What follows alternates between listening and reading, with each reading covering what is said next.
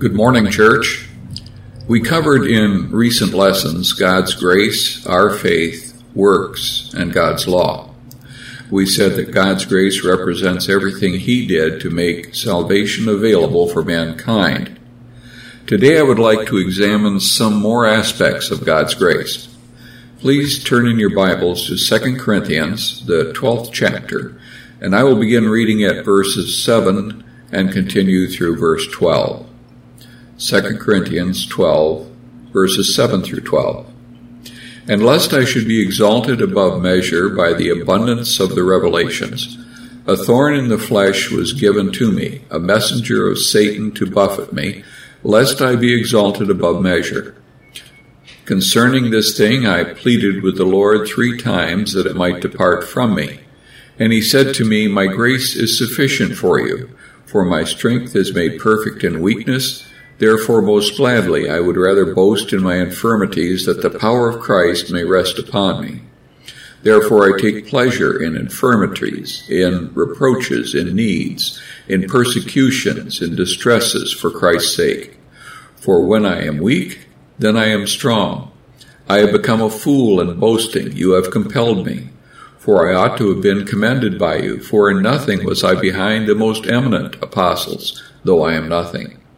Truly, the signs of an apostle were accomplished among you with all perseverance in signs and wonders and mighty deeds. Not long ago, while reading this very familiar passage in which the Apostle Paul refers to his thorn in the flesh, I came to verse 9, and I could not get beyond the Lord's response to Paul's prayer, My grace is sufficient for you. I wondered to myself, could I be comfortable, could I be content as Paul, with that assurance from God? My grace is sufficient for you. I wonder, too, just how many times, though knowing these words, might I have responded this way, Yes, Lord, but. Can I be as accepting, can I be as positive, and can I be as comfortable with that assurance as the Apostle Paul? This morning I would like to give you some of my thoughts as I reflected on these words, My grace is sufficient for you, with the hope that I am not only able to help you, but also myself. In the book of Titus, chapter 2, the apostle writes in an interesting way of the grace of God. Go with me there now, and let's start to read at verse 11. Titus 2, verse 11.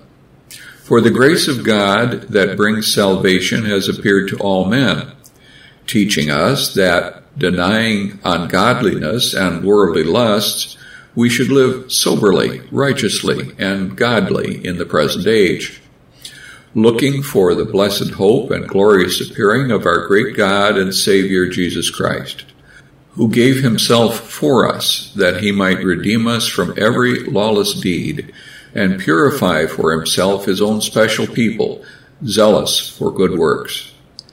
There are affirmations about the grace of God here. For example, the grace of God brings salvation. We also find this in the familiar verse of Ephesians 2, verse 8, For by grace you have been saved through faith, and that not of yourselves, it is the gift of God. The grace of God is what brings salvation. We saw that in previous lessons. And neither the works of the law of Moses nor works of merit, which you and I might engage in, can bring us that salvation. It is only through the grace of God that salvation comes. The second affirmation in the text in Titus is that God's grace has been manifest to humanity. It has appeared.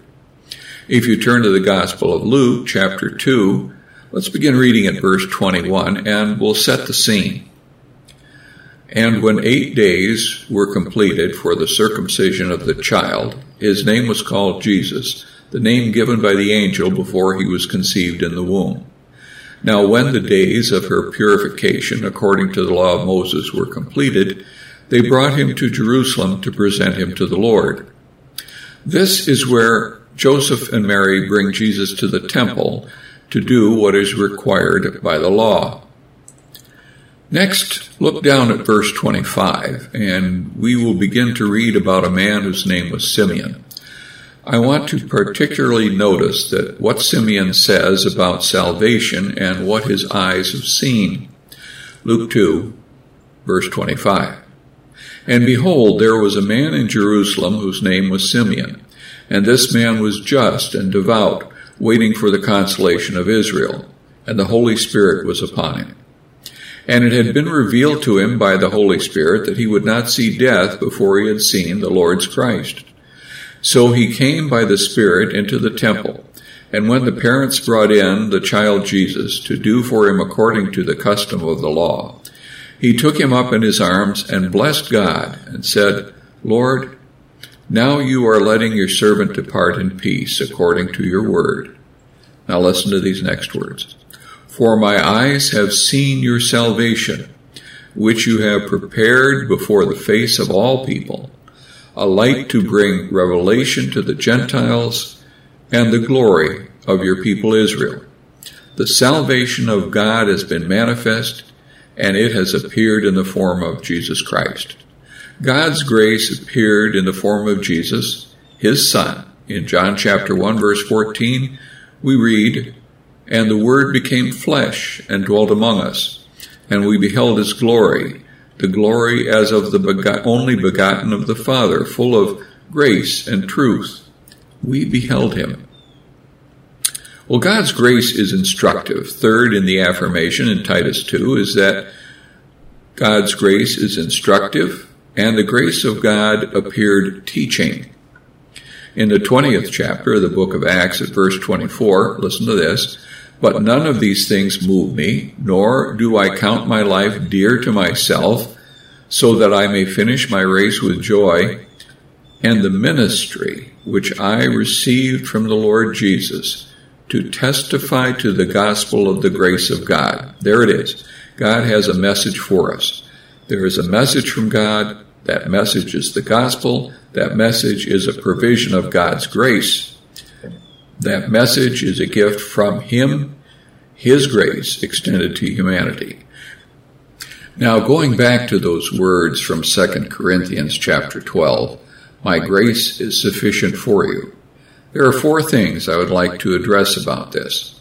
The first is that God's grace is sufficient to provide our salvation. The salvation that is provided by God's grace is all the salvation there is going to be. It is complete, it is perfect, it is sufficient. Any thought of salvation other than that which God's grace provides is insufficient, ineffective, it is useless. In the second chapter of the book of Hebrews at verse 9, there is this, Hebrews 2 and 9.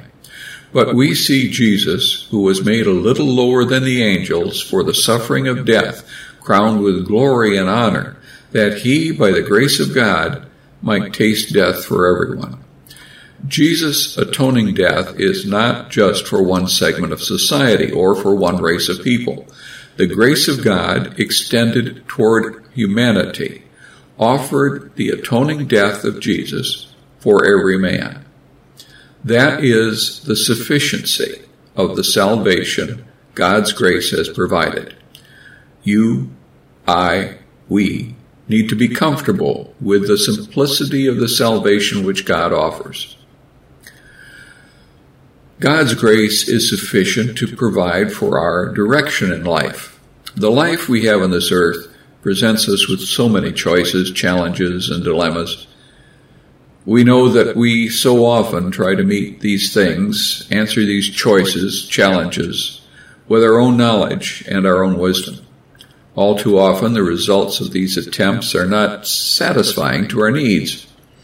I ask you to look at the 20th chapter of the book of Acts again, and I will read from verse 31 this time. Therefore watch and remember that for 3 years I did not cease to warn everyone night and day with tears. And now, brethren, I commend you to God and to the word of his grace, which is able to build you up and give you an inheritance among all those who are sanctified. I have coveted no man's silver or gold or apparel. Yes, you yourselves know that with these hands have provided for my necessities and for those who are with me. Look at verse 32 again. I commend you to God and to the word of his grace, which is able to build you up. God's grace is sufficient to provide direction for our lives. God's grace has provided the upbuilding word, and it is sufficient, all we need. It is perfect. We remember from a very familiar passage in 2 Timothy, chapter 3 and verse 16, that all Scripture is given by inspiration of God and is profitable for doctrine, for reproof, for correction, for instruction in righteousness, that the man of God may be complete, thoroughly equipped for every good work. God's grace is sufficient to provide all the information we need for our lives. So when we come to the perplexing problems of our lives, we go to the Word of God, to the Word of His grace, for answers, for direction, and for instruction. God's grace is sufficient to provide for our hope.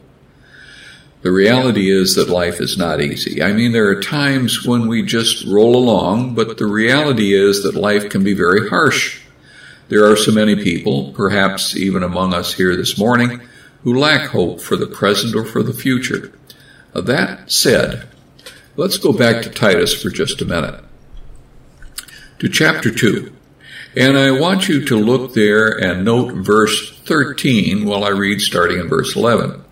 For the grace of God that brings salvation has appeared to all men, teaching us that denying ungodliness and worldly lusts, we should live soberly, righteously, and godly in the present age, looking for the blessed hope and glorious appearing of our great God and Savior, Jesus Christ.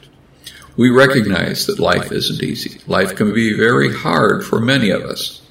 Maybe not all the time, but there are times when it is most difficult. At those times, we find ourselves wondering, what next?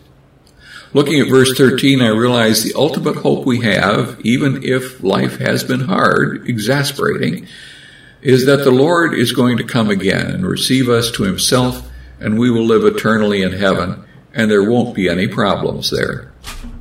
I recognize also that we have hope in prayer. Let's read 1 John chapter 5, verse 14. Now this is the confidence that we have in him, that if we ask anything according to his will, he hears us. And if we know that he hears us, whatever we ask, we know that we have the petitions that we have asked of him. We have hope in prayer. And then the familiar words in Psalm 46, verse 1. God is our refuge and strength, a very present help in trouble. There's our hope. God is with us. We are not abandoned or left alone. God's grace is sufficient to provide us with hope because he is always with us. I may at times feel that God is distant, but I have to realize that it is not God who is moving. If God feels distant, I am the one who's moved. He is a very present help. I love those words in the King James. A very present help in trouble. God's grace is sufficient to provide us with comfort. Not the creature comforts. No, that's not the comfort I'm speaking of. But comfort in times of anxiety and distress. In Philippians chapter 4, verse 7, and the peace of God, which surpasses all understanding, will guard your hearts and minds through Christ Jesus. The peace of God. How wonderful it is to be at peace with God and how much we need that in our lives. Peace in this world is certainly a difficult thing. When my day starts, I take a moment to catch up on the news on the computer or the radio, and the first news of the day is about conflict and turmoil. There was the St. Louis school shooter, the homecoming week party shooting in North Carolina, 2 dead in a shooting in Hamilton, Ohio on Tuesday. And the constant death tolls and reports of suffering in the Ukraine and Africa. And then I'm treated to the discouraging news of world leaders in Iran, Russia, and North Korea. Not a very comforting picture, is it? I sigh and see that this day starts out like so many others in less than a comforting way. These are realities, aren't they? And when I talk about the comfort God's grace offers, I'm talking about the peace of God which passes all understanding. There's a wonderful passage I would like us to look at now in 2 Corinthians chapter 1, verse 3. Blessed be the God and Father of our Lord Jesus Christ, and the Father of mercies and God of all comfort, who comforts us in all our tribulation, that we may be able to comfort those who are in any trouble, with comfort with which we ourselves are comforted by God. God is called the Father of mercies and the God of all comfort. But I want you to particularly look at verse 4. Here I read something that I'm not sure we emphasize as much as it should be emphasized. Note that we are comforted by God so that we may be able to comfort other people who themselves are in trouble. We understand that God's comfort may come to us through those who themselves have experienced the comfort of God. Yes, we have the comfort of the Scriptures, Romans 15, verse 4, for whatever things were written before were written for our learning, so that we, through the patience and comfort of the Scriptures, might have hope. Yes, and by prayer, Philippians 4 and 6, be anxious for nothing, but in everything by prayer and supplication, with thanksgiving, let your requests be made known to God. But the comfort we can receive from faithful, devoted, mature Christians is so here and now. How wonderful this is that God provides us comfort through the comforting arm and the encouraging word of a brother or sister who has him or herself also been comforted. God's grace in this way provides real-time comfort and encouragement. But I fear we want more than this sometimes, don't we? We are so rooted in this world and in this life. We are so caught up in things that are urgent and necessary. Our eyes and our lives are so connected to the temporal, the demanding things. We have bills to pay, doctor's appointments, children to taxi, jobs to work, care to give to sick children, spouses, aging parents. These are our realities, and they will not wait. It is no wonder life can be so overwhelming, even all-consuming. The world can tend to become so very consuming in importance. The answers we want are, who will pay the bills? Who will relieve the pains? Who will taxi the children? And so on. Who's going to do that? To suggest to one who is overwhelmed by life's realities that God's grace is sufficient for them may not seem terribly satisfying. We say we need real answers to today's problems, and we want them now. Well, so too did the Apostle Paul when he prayed, "Remove this thorn from me." I know that there must be a reordering of the way we think. That was, in effect, what the Lord told Paul when he answered Paul's prayer. Paul wanted to be rid of the hurt, be rid of the constant aggravation, whatever it was. God said, "My grace is sufficient for thee." You see, Paul had to begin to think in a different way. Yes, we have problems in life, you and I. Life has its realities, but if we have a deep and abiding relationship with our Lord God, in keeping with His Word, I submit to you that we can change our perspective about the realities and our problems. The problems may not go away, but we may be able to see them in a different way, perhaps in a different scale that permits us to deal with them so much more constructively and in a way that God would have us deal with them. Contentment in God's grace takes the edge off so many dilemmas. Not long ago, I read the following, and I'm going to read it for you now. You may find it interesting. Yet we suffer from a grace too small. We think grace is pleasant to receive. We think it is ours to give, as if we could ladle raindrops from Niagara Falls. But grace isn't safe. It'll wreck your world. Grace assaults and grace subverts. Grace grabbed one man and knocked him to the ground. It rendered him blind and healed him 3 days later. Grace put him in danger time and time again, shipwrecked 3 times or more, beaten with rods and sticks, stoned and left for dead. Grace used him like a rag doll, overthrew an empire, and saved us all, even him, the foremost of sinners.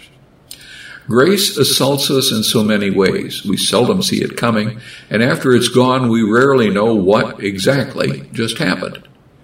Grace whispers, sometimes yells. Grace asks, and it's the one telling us how it's going to be. It binds the strong man. Grace is a strong man's game. It's God's game. He invented it and plays it full out. Good luck against him. Grace huddles with the opponent, calls the play, and then runs the ball right up the middle. The enemy knows it's coming, but Grace executes the play. Just try to stop it. There's only one way to deal with grace, and that is to surrender.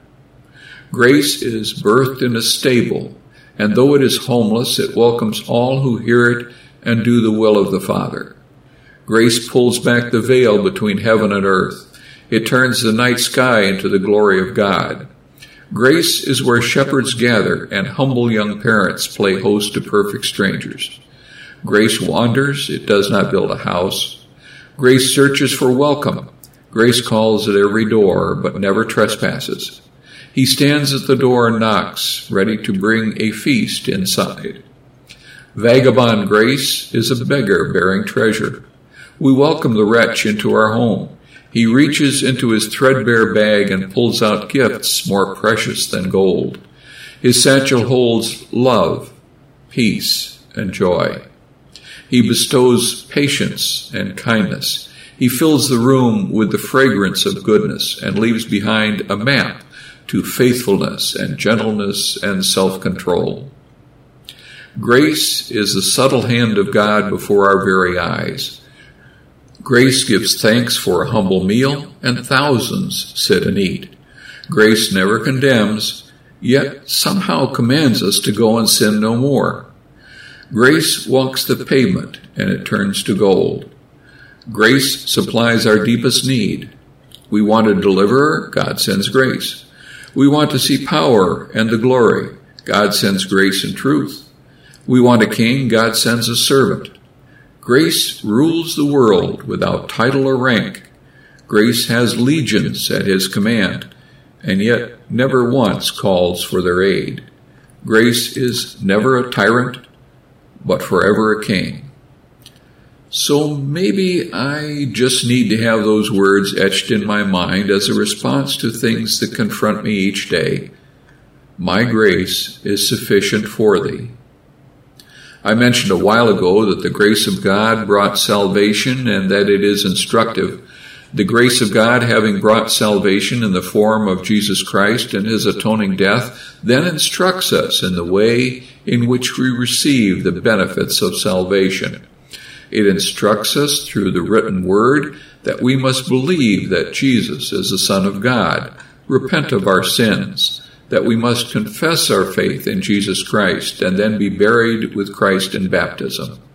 If we do this, then we are restored to life in God's view, raised to walk, as Romans 6 says, in newness of life. It is in the book, folks. It is in the book that God has provided by his grace to instruct us. If there are any here this morning who have not been baptized into Jesus Christ, you are withholding from your life the blessing of God's grace. As we sing this beautiful invitation song, I would urge you to come to the front and say, I want to be baptized. That same grace that instructs concerning baptism, how one receives that salvation, also teaches Christian people how to live soberly, righteously, and godly in this present world. If we do not, we are quenching the grace of God. I would say to you, my Christian friends, that if that applies to you, you should repent of your sins and pray for forgiveness. The grace of God has brought salvation. The only question this morning is where you are relative to that salvation. Whatever your needs, we will do what we can to assist you, and we encourage you to come while we stand and sing.